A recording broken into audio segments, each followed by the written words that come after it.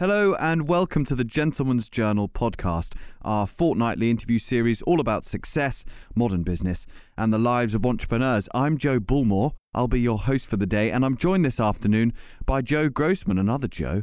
But this Joe is the founder of Patty Bun, who, as you probably know, makes some of London's finest burgers. In fact, for me, one of the toughest things in this whole lockdown business has been going without the usual indulgences at places like Patty Bun, which might be why Joe Grossman launched his own DIY Patty Bun kit all the way back in April, slightly ahead of the game on that one, so his customers could bring some of their favourite burgers into their own homes. And it's been, by all accounts, a roaring success.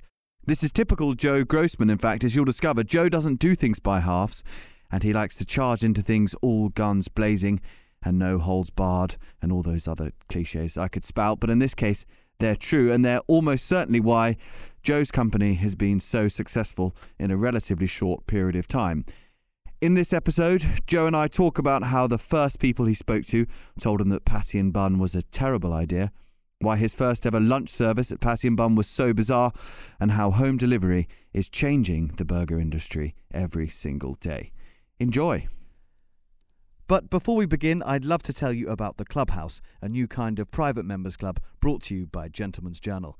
Clubhouse members get 2 bumper issues of Gentleman's Journal magazine delivered straight to their door, full of all those invaluable insights from the worlds of entrepreneurship, style, politics and culture that you'd expect, as well as exclusive deals with a range of partner brands, restaurants and hotels. Not to mention some lovely invitations to some very exciting events across the year. In fact, our podcast listeners, which is you, now get 20% off a Clubhouse annual membership, meaning you'll get the full Gentleman's Journal experience for just under £48 a year, which sounds a bit like a bargain to me. Just enter the code POD20 at thegentleman'sjournal.com/club. That's POD20 at thegentleman'sjournal.com/club. Right, on with the podcast.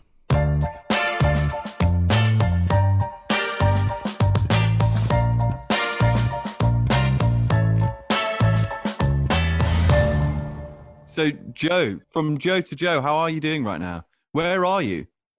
Mate, so I am currently I'm in a makeshift office, which is a couple of boxes and a stool and a nice cold Patty Pills beer at the back of our arch where we're doing all our DIY boxes production. So Wow. not quite the same as pre-corona, but, adapt, pivot, the words that are just getting completely overused. And that's all the words I'm hearing right now, but I'm adapting. New environments, mate. So I'm coming at you from our archway over in East London, where we're just sort of putting together our cardboard DIY home boxes. And what are the home boxes? You can build a Patty Bun burger at home. Is that the idea? So, mate, I'm assuming you haven't ordered one then. No, I haven't yet. That would have been good research. You're right. I'll have to send you one, bud. But it does what it says on the tin, so to speak, in the sense that it's our sort of cult classics, our Ori Gold cheeseburger, our Smoky Robinson on the meat side, and then we've actually launched sort of second phase in. We launched our sort of vegan plant-based options, and it's our DIY boxes basically. So what we do is sort of basically put together 80-90% of all the prep and everything that we would in a restaurant and everything like that. We package it all up with some lovely branding with a how-to card, so you can purchase 4. Each box comes with 4 burgers and a lot of love, basically. And you'll order that to your doorstep, open up that box of joy, and then cook it up, following the instructions, and you've got your Patty Bun experience, mate, at home. So Absolutely. A little bit of novelty.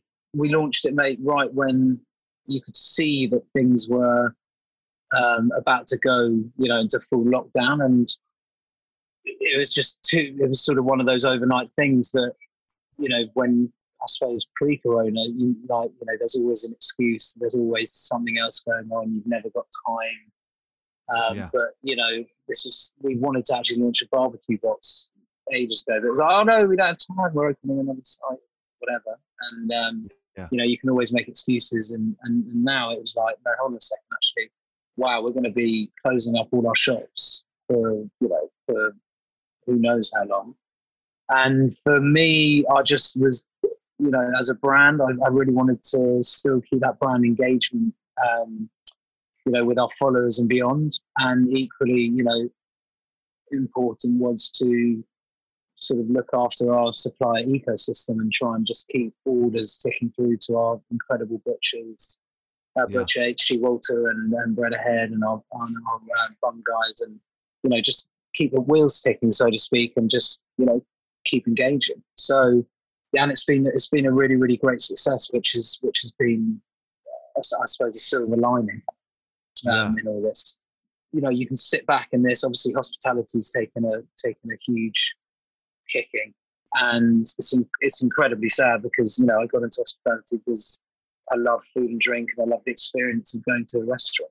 And I'm craving to get back into the restaurants and go out. But like I suppose everyone, but the boxes for me has been just a really humbling experience in terms of what we can do as a team.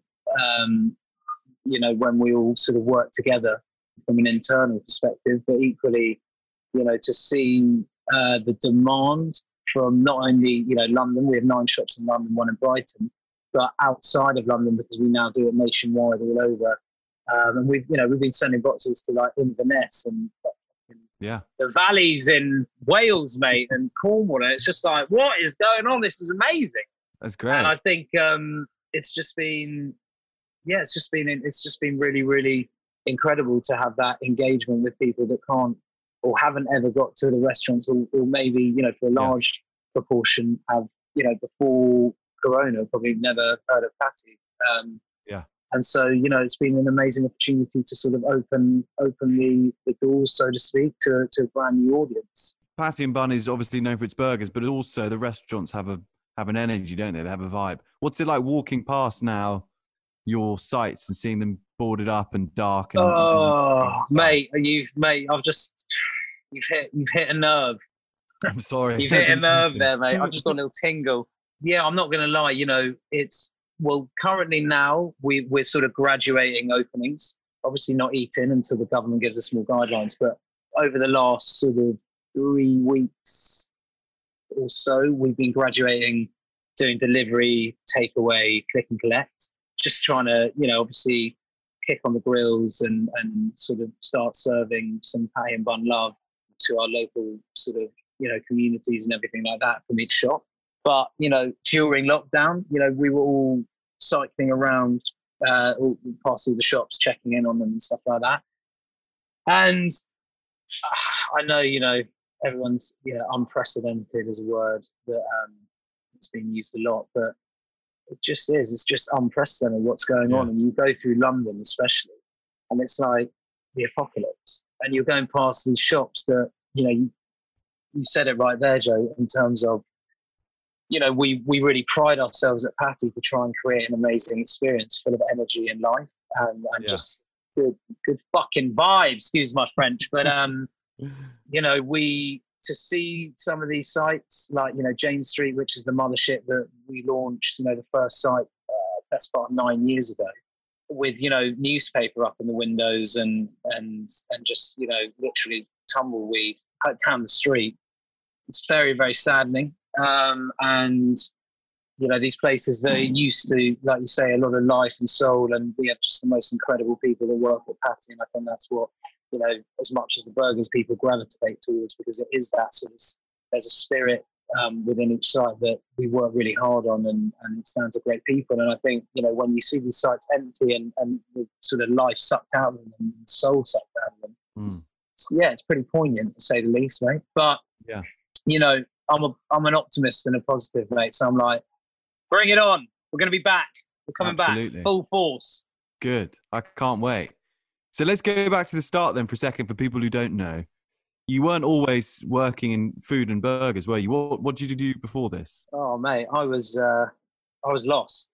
I've always absolutely had a sort of passion for food, but I sort of came out of uni. I was at Leeds University, and just typical university, just having a good time and doing this and that, and a lot of partying, and came out, and then I was sort of just dabbling in a lot of bits and bobs. I was doing some marketing stuff, and then I actually just fell into working in insurance in Lloyd's of London, which anyone listening who works in insurance, I have nothing against you or insurance, but let's just put it like this. It definitely wasn't for me. And, you know, I'm very much a person where if I'm not driven with something or I'm not really passionate about it, then, you know, I'm very restless. So I couldn't see myself there for a long time. And I think, you know, my work reflected it. And, you know, there's a point, you know, I got to a serious sort of crossroads where, you know, I just wanted to kamikaze out the fucking window. And I just, you know, I've always had this burning desire to get involved in food. And from a very young age, I just always loved cooking. And I can literally remember sort of way back in the day when Jamie Oliver was doing his like Naked Chef TV shows. And I just remember sort of watching those and being so sort of like, wow, it's amazing. And I have to work in food one day. And then, you know, it's always seemingly more like a pipe dream, but sort of got to a point and I was like, you know what, I'm at an age where I have sort of zero responsibilities and very, very green. So, and I had an amazing support structure from my family and everything like that. So it was very much, okay, let's what's the worst thing that can happen?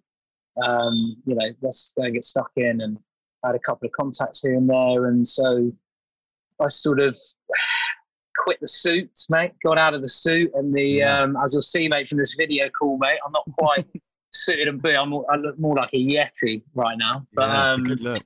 Yeah, mate, sort of, you know, crazy hobo look. But, you know, I sort of went full throttle into it. I ended up working at a restaurant in Borough Market called Roast, which is above the market.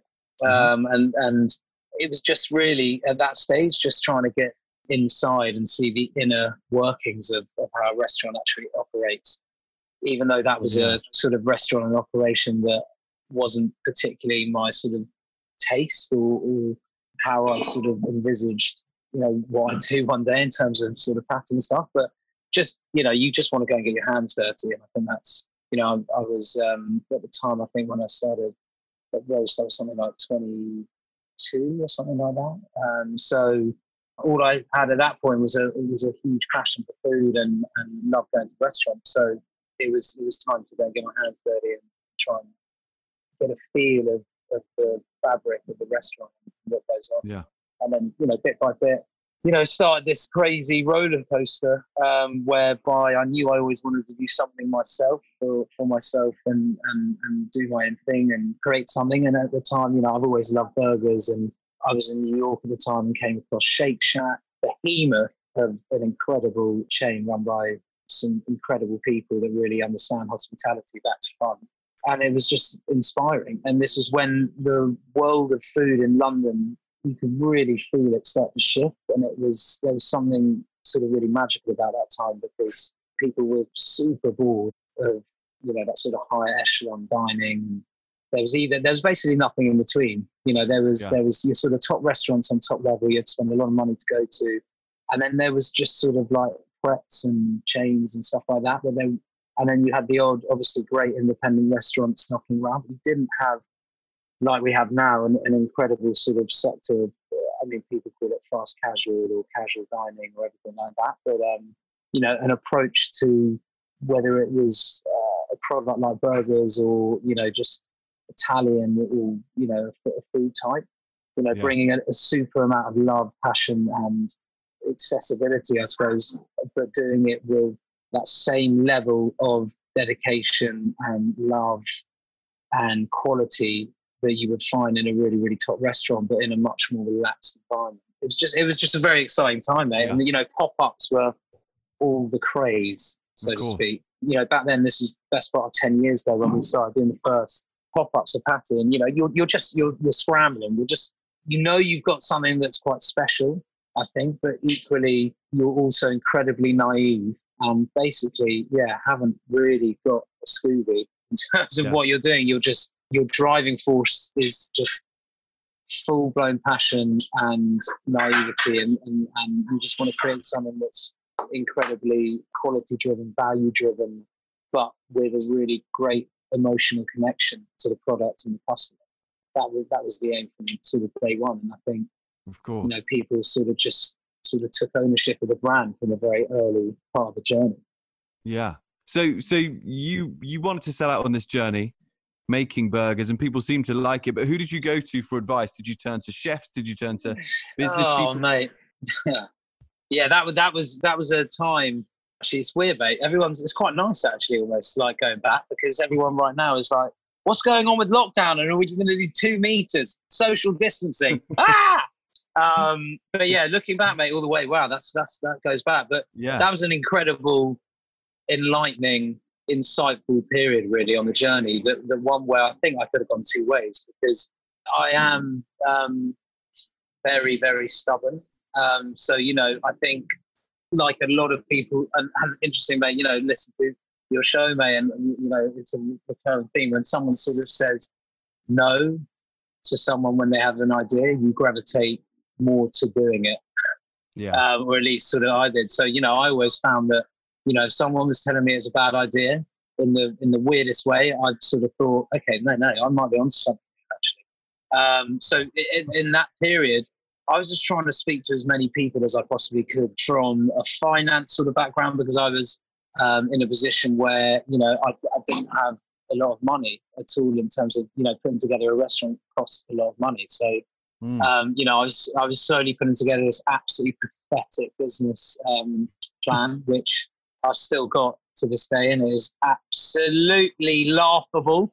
Why is it so bad? What's so funny about it? Well, as in, I went to a friend to put together. I mean, the branding for a start was hilarious. I mean, and I love it because you've got to start somewhere. But it was like Pac-Man. It was like one of those faces sort of split in two, sort of like 2 semicircles. And I'd never written a business plan. And equally, they're words on paper. And yes, you need to understand some form of, give some form of projections, etc., etc. But fundamentally, if you're going to raise money, it's about a human connection for me in terms of anyone that's going to be, backing you more than it is. Yeah. And arguably, obviously, you've got to have a product that sort of backs it up and a vision. But at the time, I was speaking to, some finance people, and I was trying to speak to basically anyone, like you said, chefs wise and industry people that were just, just for soundboarding. I just wanted to just speak to people and get a feeling of if I was completely mad, which the large majority said I was.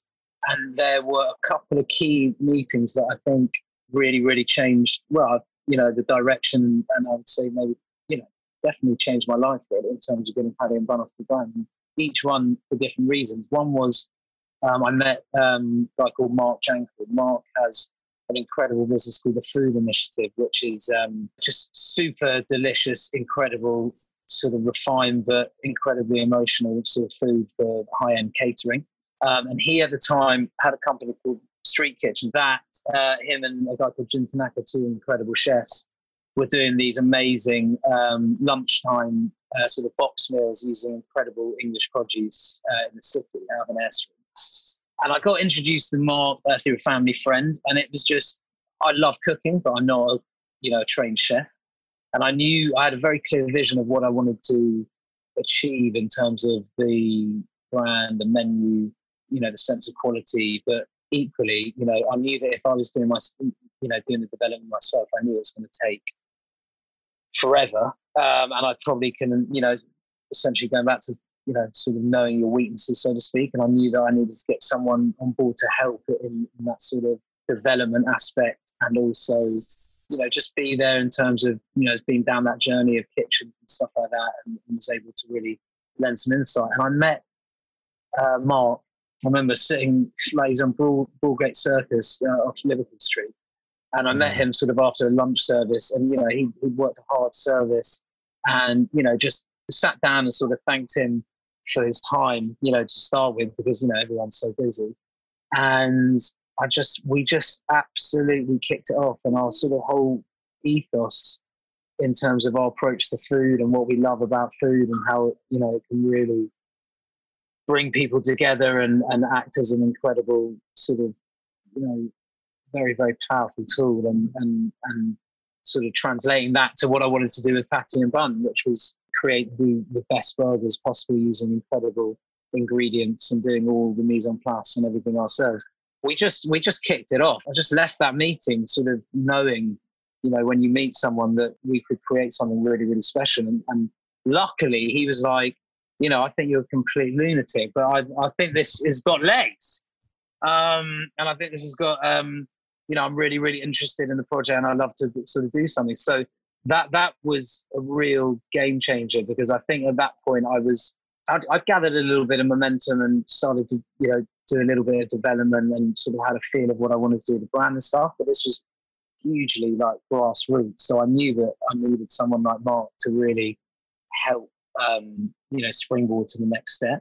And then, I remember another very, very different meeting with someone that's has been very, very successful in the industry and grown, had, multiple groups of restaurants and stuff like that. Not ones that I particularly was that fond of. And I won't name names, obviously, because I would sound like an absolute prick. But I, again, you don't shy away from a meeting, with someone that's, got incredible experience. And my sort of thought process was, if I could get one positive or constructive out of any of these meetings, that was the aim, really. So I went in there and I was incredibly nervous. I had this stupid business plan, like I mentioned. And I sat down and he rocked up sort of 5-10 minutes late. I said, standard, thank you so much for taking the time on me. You're probably busy. He was like, sort of cut me short. He was like, so what do you want? And I was like, you've done some amazing stuff, and I'd just love to get your insight into, I'm thinking about opening this amazing, quality-driven but sort of accessible, vibing little, burger joint called Patty Bun. He was like, don't do it. just straight out, just no sort of no positive, no constructive. Just at that time, into the conversation, and you're like I said, you're very naive. You don't know what's what really at that point, and he's been and is very successful, and I was just like, part of me was crushed. You're sort of thinking to yourself, okay, and he was like, the food business is very hard. You don't really have any experience, XYZ. Stick to the day job. I was like, buddy, mate, I'm not going back to insurance. So, and then, he, and then the other part of me was like burning with desire and absolute belief that even in that moment that I was going to get this off the ground, come hell and earth, and get it and really sort of prove to myself, and I think to sort of any sort of doubters, so to speak, that I could do it. But I mean, he also said towards the end, he was like, look, if you're really, really that passionate about it, instead of you trying to go from 0 to like 100, why don't you try and do, a pop-up? And at that time I was just sort of visualizing trying to get a site and launch it straight off the bat. Yeah. But again, that was a really great comment, because I sort of thought to myself, you know what, I need to go and get some momentum with it, and put the brand and the product out there and start gathering some traction, so to speak, in order to really use as a springboard into a permanent premises. So, I have to give him credit for that. But and equally, it was a great meeting because you sort of come away from a meeting like that with a serious desire to prove them wrong, I suppose. Yeah. It came, I suppose, at the crest of the kind of burger boom in London. Yeah, mate. People look back now and call it that. It's still going, mate. Everyone keeps... Well, that's what I always find funny. I don't know. We've been going sort of 9-10 years now, and every month almost there's a new burger or something like this that comes about, and everyone's like, it's such a crowded market and XYZ. But I've just always, I think for anything, any industry, if you've got dedication to quality and value and you can deliver both, then, then I think you've got a chance. Sorry, mate. Sorry, Joe. I actually cut your question short there. No, that was my question. It's kind of, it seemed like it was a crowded market then. Looking back now, it seems almost crazy to launch a burger then. I was going to say, I remember at that time, people were obsessed with ranking the best burgers in London. There were all these league tables and charts. Oh, gosh. Patty Bun was always 1 or 2, as far as I remember. Look, the food industry is incredibly hard.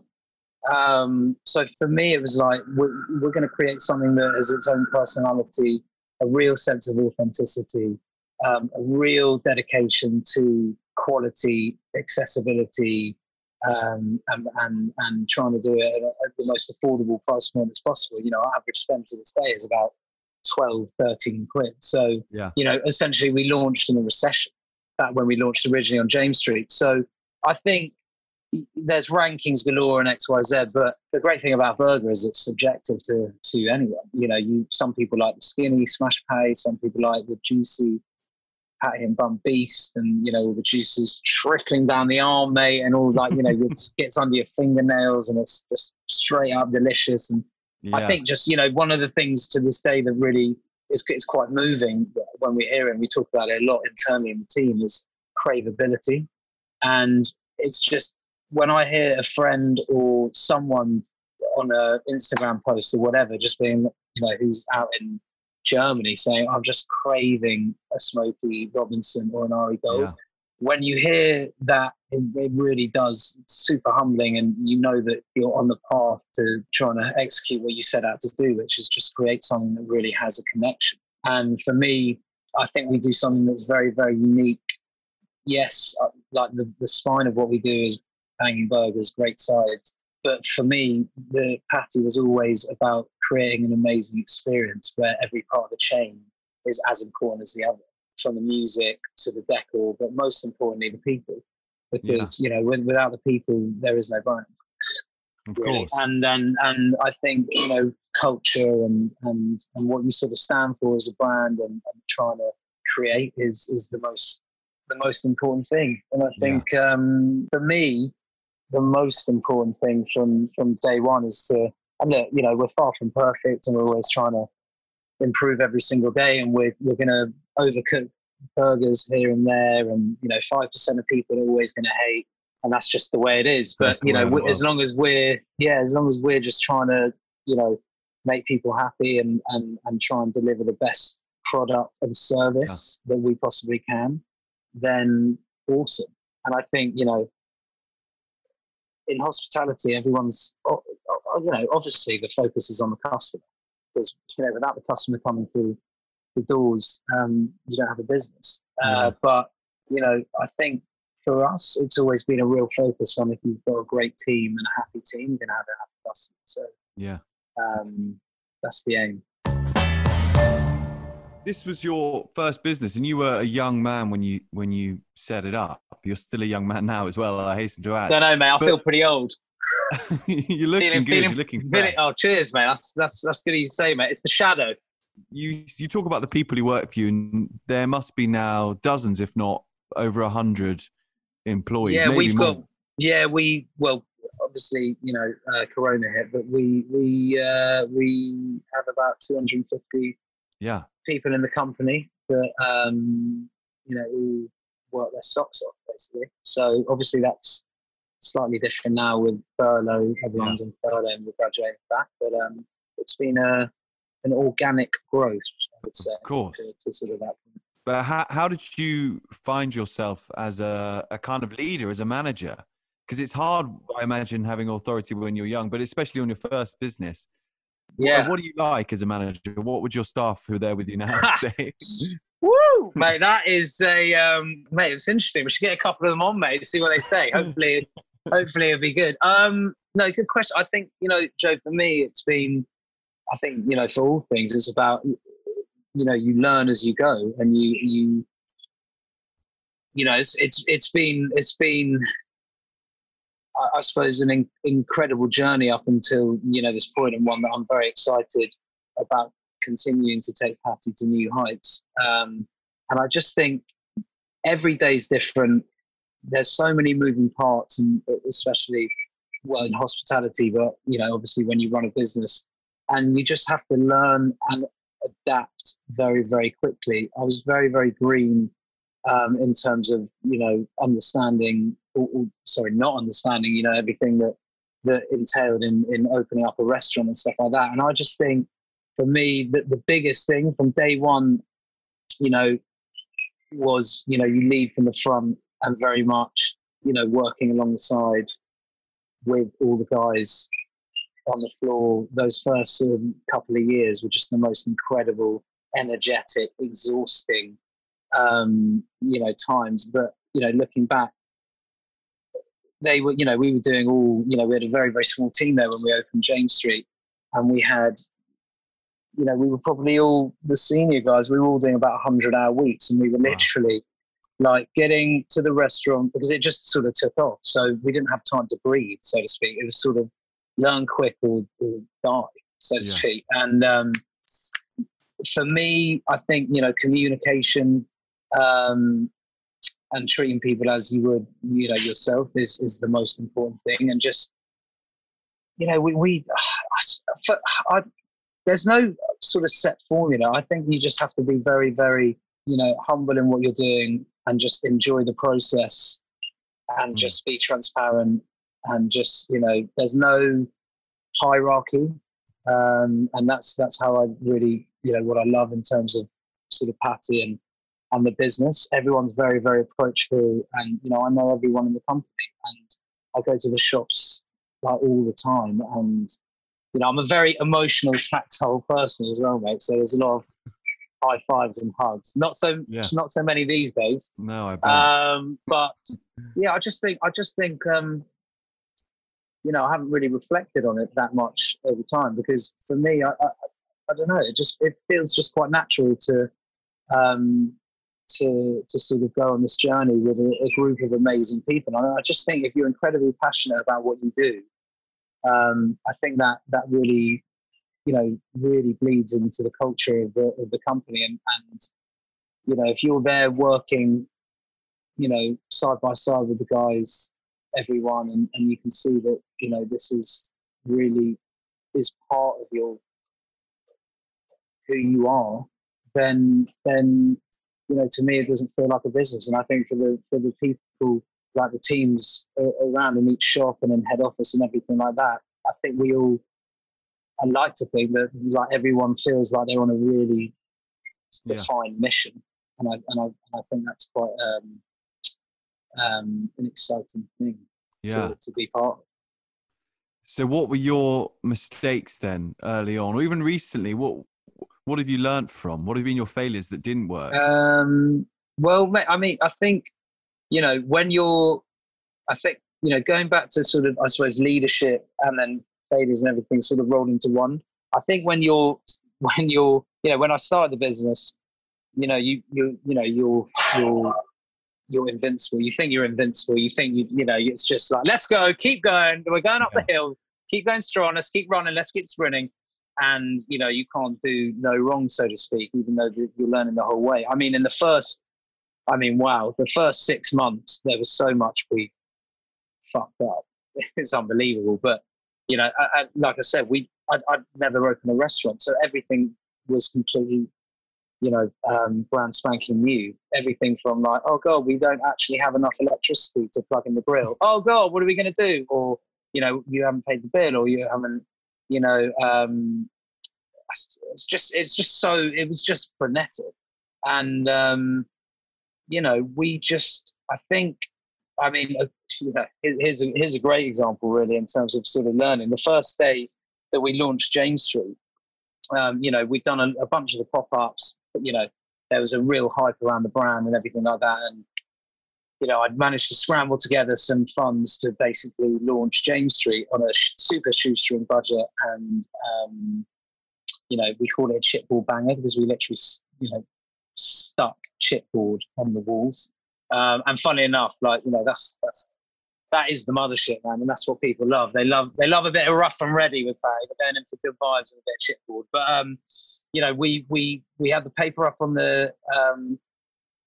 the windows, and we would get, gearing up to grand opening, everything like this. And the team was hyped, and I probably had about 25 coffees. So I was jacked like a machine. And, there's a lot of anticipation. We'd ordered in a huge amount of, stock and everything like that. And it got to about 12 o'clock, gearing up to like launch. And I was like, final sort of, big speech to all the guys, ready to like get completely slammed and like, let's go. And obviously, inside, I'm absolutely bricking it. I mean, the anxiety is there.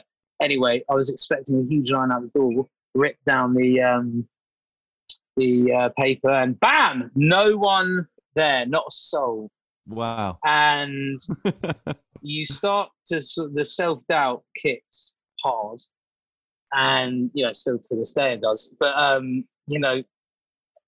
20 minutes pass, not one person in, and you can start to see in the team around you, they're like, we got involved in something that maybe wasn't what we thought it was, or something like that, or maybe and all this anyway. And then at this point I'm really, really sweating, and then past comes, and bam, there's a stampede of about 150 people that just turn up, and we've got 30 seats at James Street. So that was the worst service we've ever done. Everything went wrong. Everyone was. I think we served about 2 people, because the grill went down, the printer in the kitchen went down. We were running like madman and everything like that. And I think you can either, in that moment, you can go one of 2 ways. You can either just curl into the corner and just literally want to die, or you can just try and give the best hospitality you can, and speak and be transparent and communicate with the customer. And everyone could see that we were running around, given like headless chickens. Yeah. But we sort of dealt with the situation and learned from it. And we've got customers that came that day that didn't eat, that have been sort of loyal and have come every week since then. So yeah, that was one of those sort of moments where I think you have to learn, what's going wrong very, very quickly, and try and, get those sort of problems sorted. And I think, that's really the art of any business, really, problem solving. I think, up until this day, we're still making mistakes, but we're just trying to learn from them and improve. Because, if you're making the same mistakes twice, then you need to start sort of questioning things. But yeah. I think the biggest thing, Joe, has been in this sort of journey is there was a real moment. We had a site on Redshirt Street in East London, and it was when we were still, really growing as a brand and sort of finding our voice, so to speak. I think it was our 4th or 5th site, something like that. And me being the sort of restless character now, I was like, this site was very, very small. It was about 350 square feet, which is tiny, over 2 split levels, and it had an amazing bar license. So, my thinking was, it's great. It's stone's throw from Shoreditch House. It's on Redshirt Street, really iconic, great strip.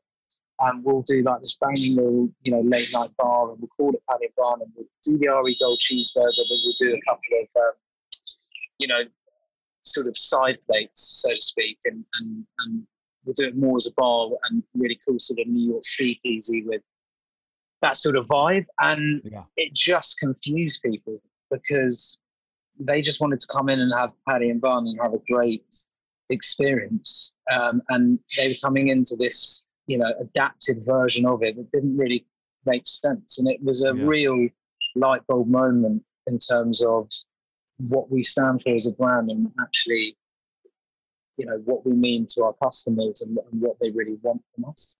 And fundamentally, that site just wasn't right for Patty and Bun in its own entity. And we ended up selling that site, which, again, if you from the outset had said that, you'll grow to X amount of sites and you have to sell one and stuff like that, it doesn't really come into your mindset. You're just thinking about growing for the right reasons when the right opportunities come about. But I think that site, specifically for me, in terms of sort of, I suppose, my development and my outlook, and I suppose real confidence in terms of what we were doing, or what we do as a brand, and what it means to people, was a really significant moment, I think, in the journey, one that I'll always remember.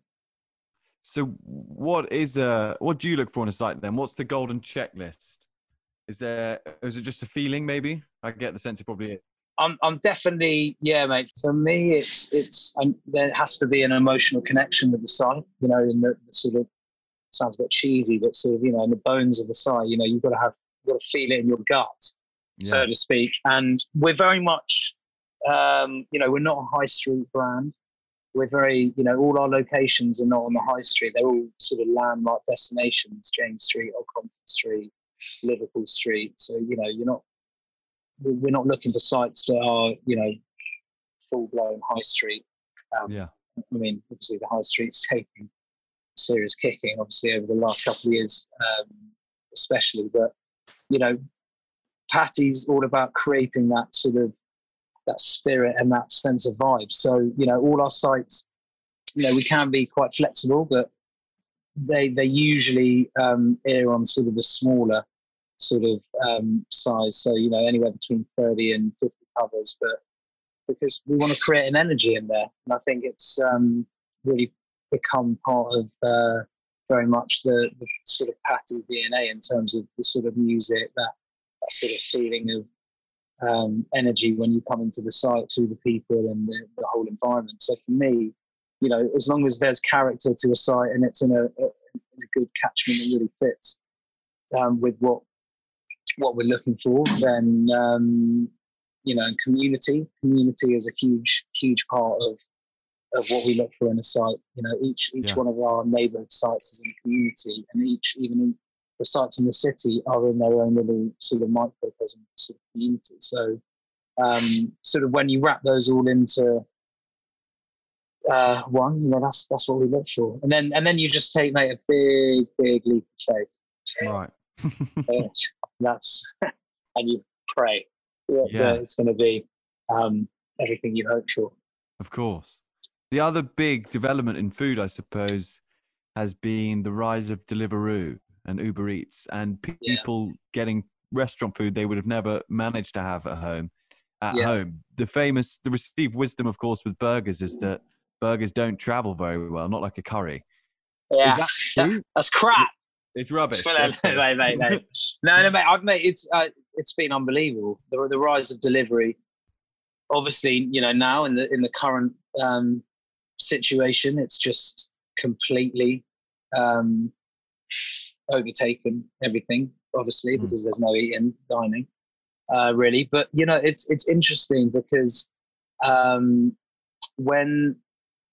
we launched Patty in that sort of, you know, 9-10 years ago, if you had told me that, you know, 4 or 5 years into that, you know, we'd be doing, you know, 18-20% of our business now is delivery. If you told me that when we started, I would have been like, whoa, we are chatting jabroni, mate, just absolute, you know, hot air. I mean, it's a tricky one because, look, it's a huge part of our business and one that, you know, I love, and we manage it, and it is part of our business. And you have to look at it as part of your business. You can't just look at it as turn on a delivery tablet, you're going to generate more income. Because if you do it that way, then fundamentally you're doing it for the wrong reasons, and the quality of the product just won't be there, whether you're doing curry or burgers or Chinese or pizza. I think, you know, it takes a huge amount of management and overseeing it and really tweaking it every single day. And I got into food because I love hospitality and I love the experience of going to restaurants and sitting down and the energy and the space and you know, getting round a table with a group of mates and, you know, just everything about that sort of restaurant experience that I think we're all craving now more than ever. Yeah. And I think what's been super interesting to see, and obviously, you know, changing times in terms of just socially, people have less time, convenience, everything like that. And just, you know, it just naturally gravitated towards more and more delivery. And I think when you combine that with tech, and the ability and the, I suppose, the sort of the push to create, you know, your product that can travel as well and be delivered in a really, really delicious, you know, state still, and just you're still bringing that love and that sort of Patty and Bun wrapping to someone that either, you know, you don't know their circumstances, doesn't have time to go out, you know, out to the restaurant, can't be asked, long day at work, cooking for the family, not a good cook, wants to cook, but, you know, just everything. So I just think, you know, my initial thing when delivery was starting to kick up was very much, you know, I was quite anti it. I sort of thought, you know, I wasn't sure that it was going to sort of take, so to speak. And then, you know, people would just be like, no, that's nuts. You know, you want to go to the restaurant, everything like that. But then as you start to acknowledge and really see that here to stay, so to speak, and equally that, you can do it, and you can do it with a lot of passion, still sort of deliver an amazing product. Why not? I know there's a lot of people that, don't want to do delivery, and that's absolutely fine with them. But, for me, the burger travels incredibly well. Don't get me wrong, the chips do obviously lose a bit of temperature. And when we get the odd, email in saying, oh my God, the chips weren't as hot as the restaurant. I'm like, are you kidding me? Come on, please work with us a little bit. We're trying. And I think it's definitely, it's just part of the culture now. Delivery is part of the culture, but I don't think it'll ever, even now, obviously, given Corona and the whole sort of situation we find ourselves in terms of easing out of lockdown, and people obviously going to, stay working at home more and ordering in more, whilst obviously, a complete huge sort of increase in home cooking, which is amazing because, I love cooking as well and all that jazz. But I still think, it will obviously never overtake,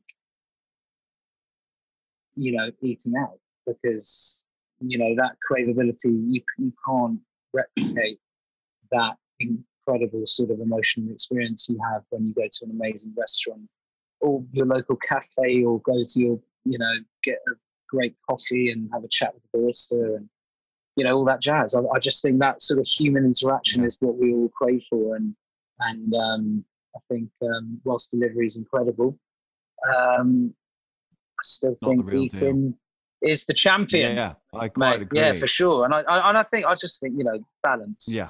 I've got, balance. That's what it's all about. That's right. So we've had the burger boom. We've had the rise of delivery. What's the next trend? Yeah. Where would you put your money if you had to start a new food venture right now? DIY boxes. Hey, there you go. What does that mean? Patty Bun. Yeah. Right. Yeah. DIY boxes, mate. Retail, baby. No, I think it's weird, mate. I've been asked this before, this sort of question, and I think I've got to be honest, Joe, mate. I'm not a big fan of like trends, right? Or the word trends, even though some would say that we were part of the burger trend or whatever. I fundamentally just believe that whether it's burgers or whatever sort of Vietnamese or anything, if you're approaching it with just trying to do something that's individual, amazing quality, great value for what you're trying to do with your own sense of style and interpretation. I think any food type, there will always be sort of innovation, and there will always be someone else creating and trying to push any food type or any business for that matter. And I think that's the sort of the joy actually of it, that there is no pinnacle to anything. It's just sort of your own individuality and your own approach. And I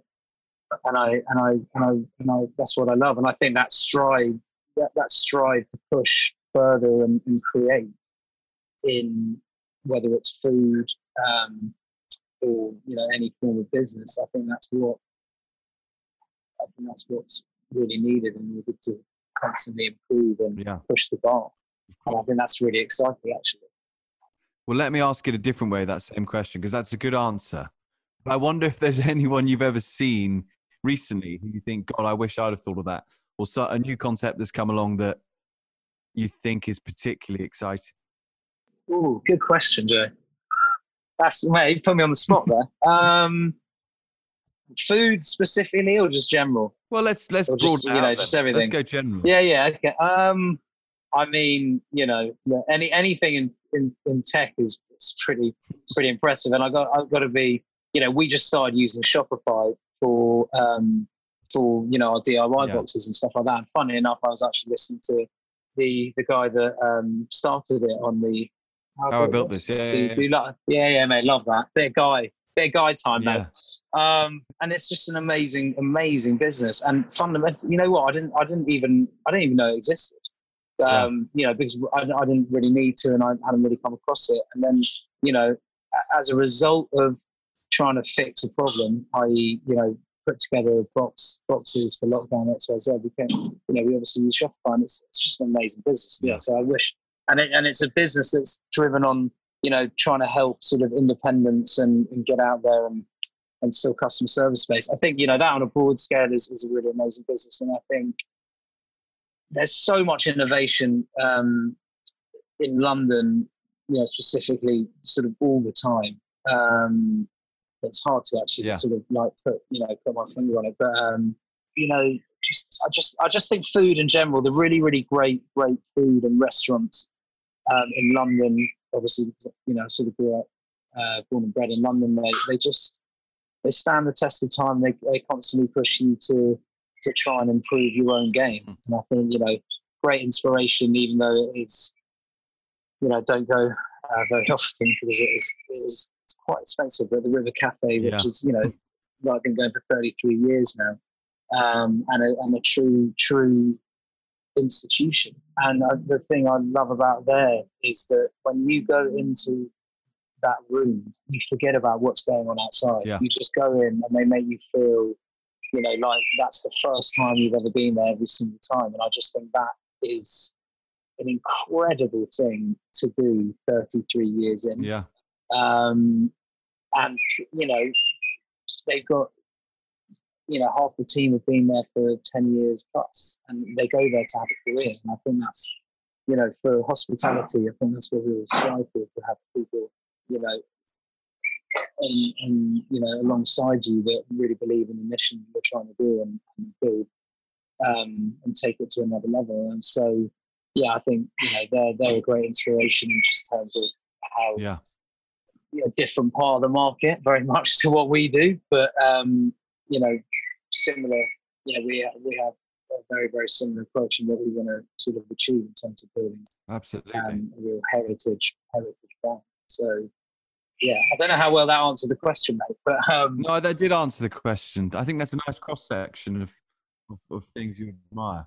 Yeah, I don't know. It's interesting. There's incredible businesses, mate, that I'm sure, you know, you come across a lot more than I do, and I just think I don't know. There's the common repetitive strain in all of them is real passion for what they're trying to do, and an element of problem solving, but fundamentally trying to be as sort of quality driven, I suppose, in whatever sector it is. Yeah, of course.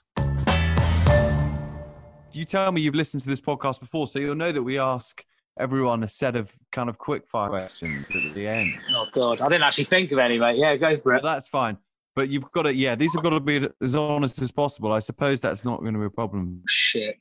Yeah, mate. Honesty, best policy, baby. Absolutely. So what would you be doing if you'd never set up Patty and Bun? What do you think you'd be doing instead? I think it's weird, mate, because I have heard you say these questions 3 times, but when it's asked, it's like, I don't know. Maybe try to play professional tennis. Professional tennis? Maybe. Well, are you good at tennis? Decent.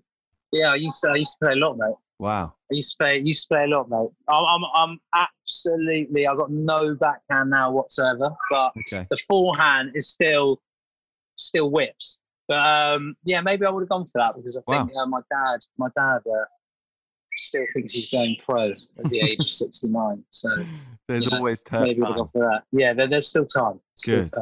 What's your worst habit? Oof. Got a few, but I would say worst habit is it's quite hard actually. I'd probably say just relentlessly pissing off the team with constant barrage of emails to the point where they really do want me to take a holiday a lot. Right. When was the last time you did take a holiday? I'm all right, mate. I'll take more like 3 days, like 3 days off, like a lot of 3 days off. I think that's good sort of balance. I think the last holiday I went for, we went for, I went with a few mates for a 24-hour tear up in Paris. Nice, okay. Absolutely, and a lot of food and drink was obviously consumed, and that for me is inspiring and release. Yeah, I can imagine. What's the most impressive thing that you can cook, Joe? I'm actually, when it comes to cooking, mate, I like to keep it super simple. I mean, my go-to is just a lovely fillet of fresh salmon, a little bit of olive oil, a couple of slices of lemon, some dill, in some tin foil, in the oven. Let it cook for like 15 minutes. Take it out, serve it with some knockout slow cooked butter beans with loads of lemon, olive oil, some spinach. Wow. And a banging salad with some French dressing, mate. That's Go great. Fresh. That's Counterbalances, mate, the burgers. Yeah. That's the that's my, I probably eat that like 3 times a week, actually. Wow. That sounds brilliant. And mate, it's tasty. Yeah. What's been your biggest failure or regret so far? Have you had any big flops? Are there any burgers at Patty Bun that have just not taken off? I've got to say, mate, been quite lucky in the sense of, like, the burger sort of aspect. I would probably say, the biggest sort of flop was what I, mentioned earlier, which was the Red Church Street site, but equally, it had an amazing positive that came out of it as well. So, take the good with the bad, so to speak. Sort of just learn from it. But, touch wood. Yeah, I think, obviously this whole situation with Corona is a challenging one, to say the least, but we will, we'll learn, we'll come out with some scars, no doubt, but we'll learn and we'll try and improve and we'll kick on. If you could learn one new skill, what would it be? Anything in the world? I'd actually love to get good at baking.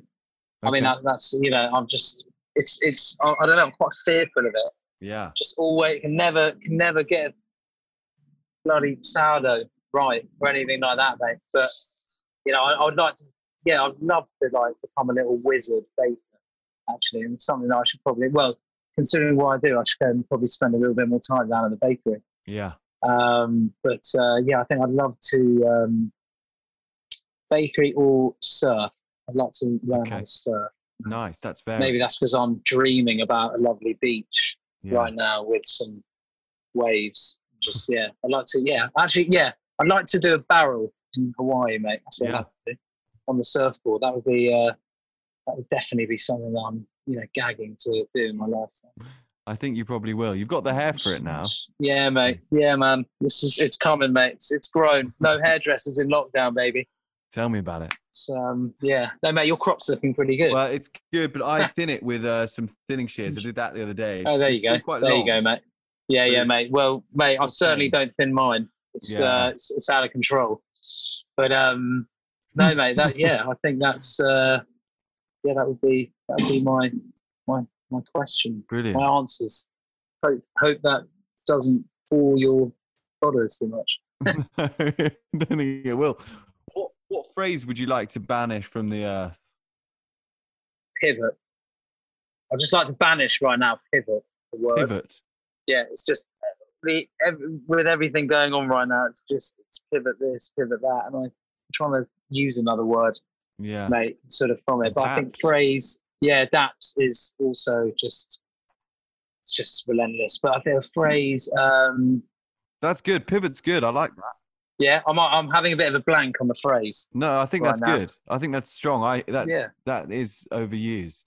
It's just right now. I look. It's all about pivot, but it's just I'm just. What have you done recently for the first time? I haven't done that much, mate, because it's been lockdown. Yeah, it's a tough time to ask that question. Yeah. It's quite that's a hard one, mate. Actually, you know what? I'm cycling around London a hell of a hell of a lot more, which has just been actually awesome because, pre-corona and all that jazz, well, I say all that jazz, but pre-corona, it's just, I'm usually sort of on the tube or, driving here and there. But actually when you're cycling around London, especially when the roads are obviously quiet, it's actually just been, it's been awesome. So nice. And I think, again, another sort of silver lining in this whole thing is, London's amazing. And it really, when you cycle around and see all the different aspects of it, because we've got sites, quite spread out all over London, it's really gives you, I suppose, a sense of pride in terms of I know London's got its issues to say the least, but it is an amazing, very, very diverse place. So it's been awesome being on the bike and actually, I agree, getting around and seeing all the little nooks and crannies. And seeing how it's all connected as well. You don't get that underground. Yeah, big time, mate. You sort of just pop off the side street and you'll find an amazing little sort of secluded hidden park, and then you go up the Euston Road and suck up some fumes, and then get back to wherever, and something's different. Something that's always sort of slightly changing. It's a pretty great place, actually. I agree. What's your most treasured possession in the world? Other than my family, I say, obviously, mate, my little munchkin. I would say, I'd say my car. Actually, just got your car. Yeah, what car? yeah. Well, it's like an old school 1985 G-Wagon. So it's just like the beaten up, but like soulful. That's cool. So it's a cracker, actually, mate. It's an absolute cracker, and it's got a lot of love in there. It's got a lot of history, and I think it's just really just love it. I'm just enjoying driving it every now and again. Of course. Basically. What book has influenced you the most, or what book do you most often find yourself recommending? Don't really have a lot of time to read, which I'm trying to do more of, and also I am incredibly restless, so I do actually probably a strong dose of ADHD, mate, as well. So I do struggle to actually finish this, but Danny Meyer, the amazing restaurateur, Union Square Group Hospitality, his book Set the Table is just most people in the restaurant industry have read it all, but it really is a sort of go-to on hospitality and his journey and his sort of principles. And I remember very, very early on in the early days of Patty, when we sort of organically growing the head office, and you're trying to rile up the team with motivational speeches and everything here, there, and everywhere. But I remember buying everyone one of his books, and I'm not sure actually if everyone read it. I'm going to double check that, but it's just got some amazing inspirational stuff in there, and he's very much an inspiration in terms of his approach to hospitality, and you can really see that in the way that what he's created. So I think that's pretty amazing read, actually, if you're interested in, of course, not even food and drink, but just sort of leadership and just generally growing a company. Michel Roux Jr., actually, we did a page on him in the magazine last year. Legend. He said that was his number one book. So you can't. It's nice. It's a classic, man. It's a classic. I mean, I actually end up reading just a lot of cookbooks, mainly, mate, and I just find them incredibly relaxing. And when you get the good ones, and there's snippets of the storyline as well. They're as powerful as some of these sort of big reads, so to speak. So plus they get you salivating to cook, so it's always a good one. Absolutely. And finally, do you have a personal motto or a phrase that gets you through? I actually sort of do, mate. It's not really. I mean, there's actually two. Actually, one from day one, I always sort of tell myself every single day, which is there's no substitute for quality. I really believe that. I just think that, whichever part of the sector you're in or industry, I just think, quality is the most important thing, and you always want to be striving to create, the best quality, whether it's burgers or, whether you're doing 3-star Michelin or whatever. I just think, you always want to be striving, for the best quality possible. And then there was a great line actually that I was at the music mogul, Jimmy Iovine. Yeah. And it said, if you can turn fear into a tailwind instead of a headwind, then you've got something very, very powerful there. And that just really, really hit me like a bullet, because I think anyone that's starting a company or anyone growing a company, or,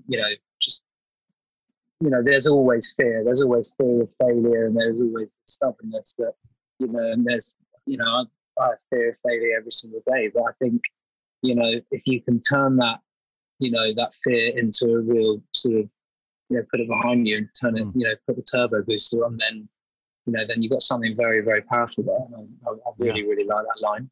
That's great. I've not heard that. That's brilliant. Yeah.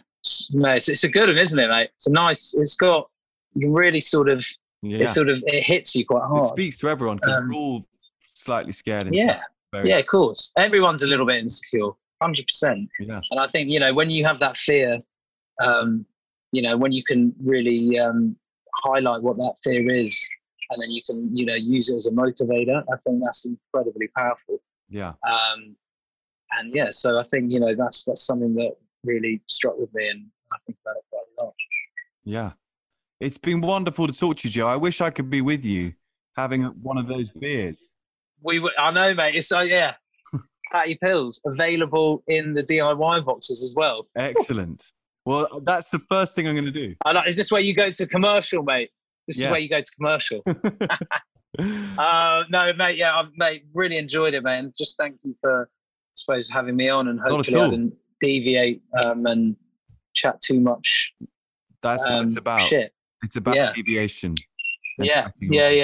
I'm quite known for that. So yeah, mate, thank you so much, and it's been great talking, and fingers crossed we can do it soon around an actual restaurant table. Absolutely.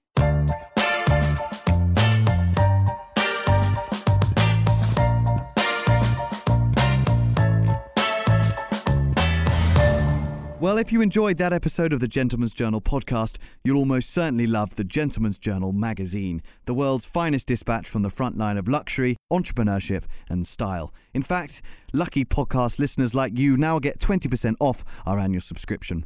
Just enter the code POD20 at thegentleman'sjournal.com to find out more.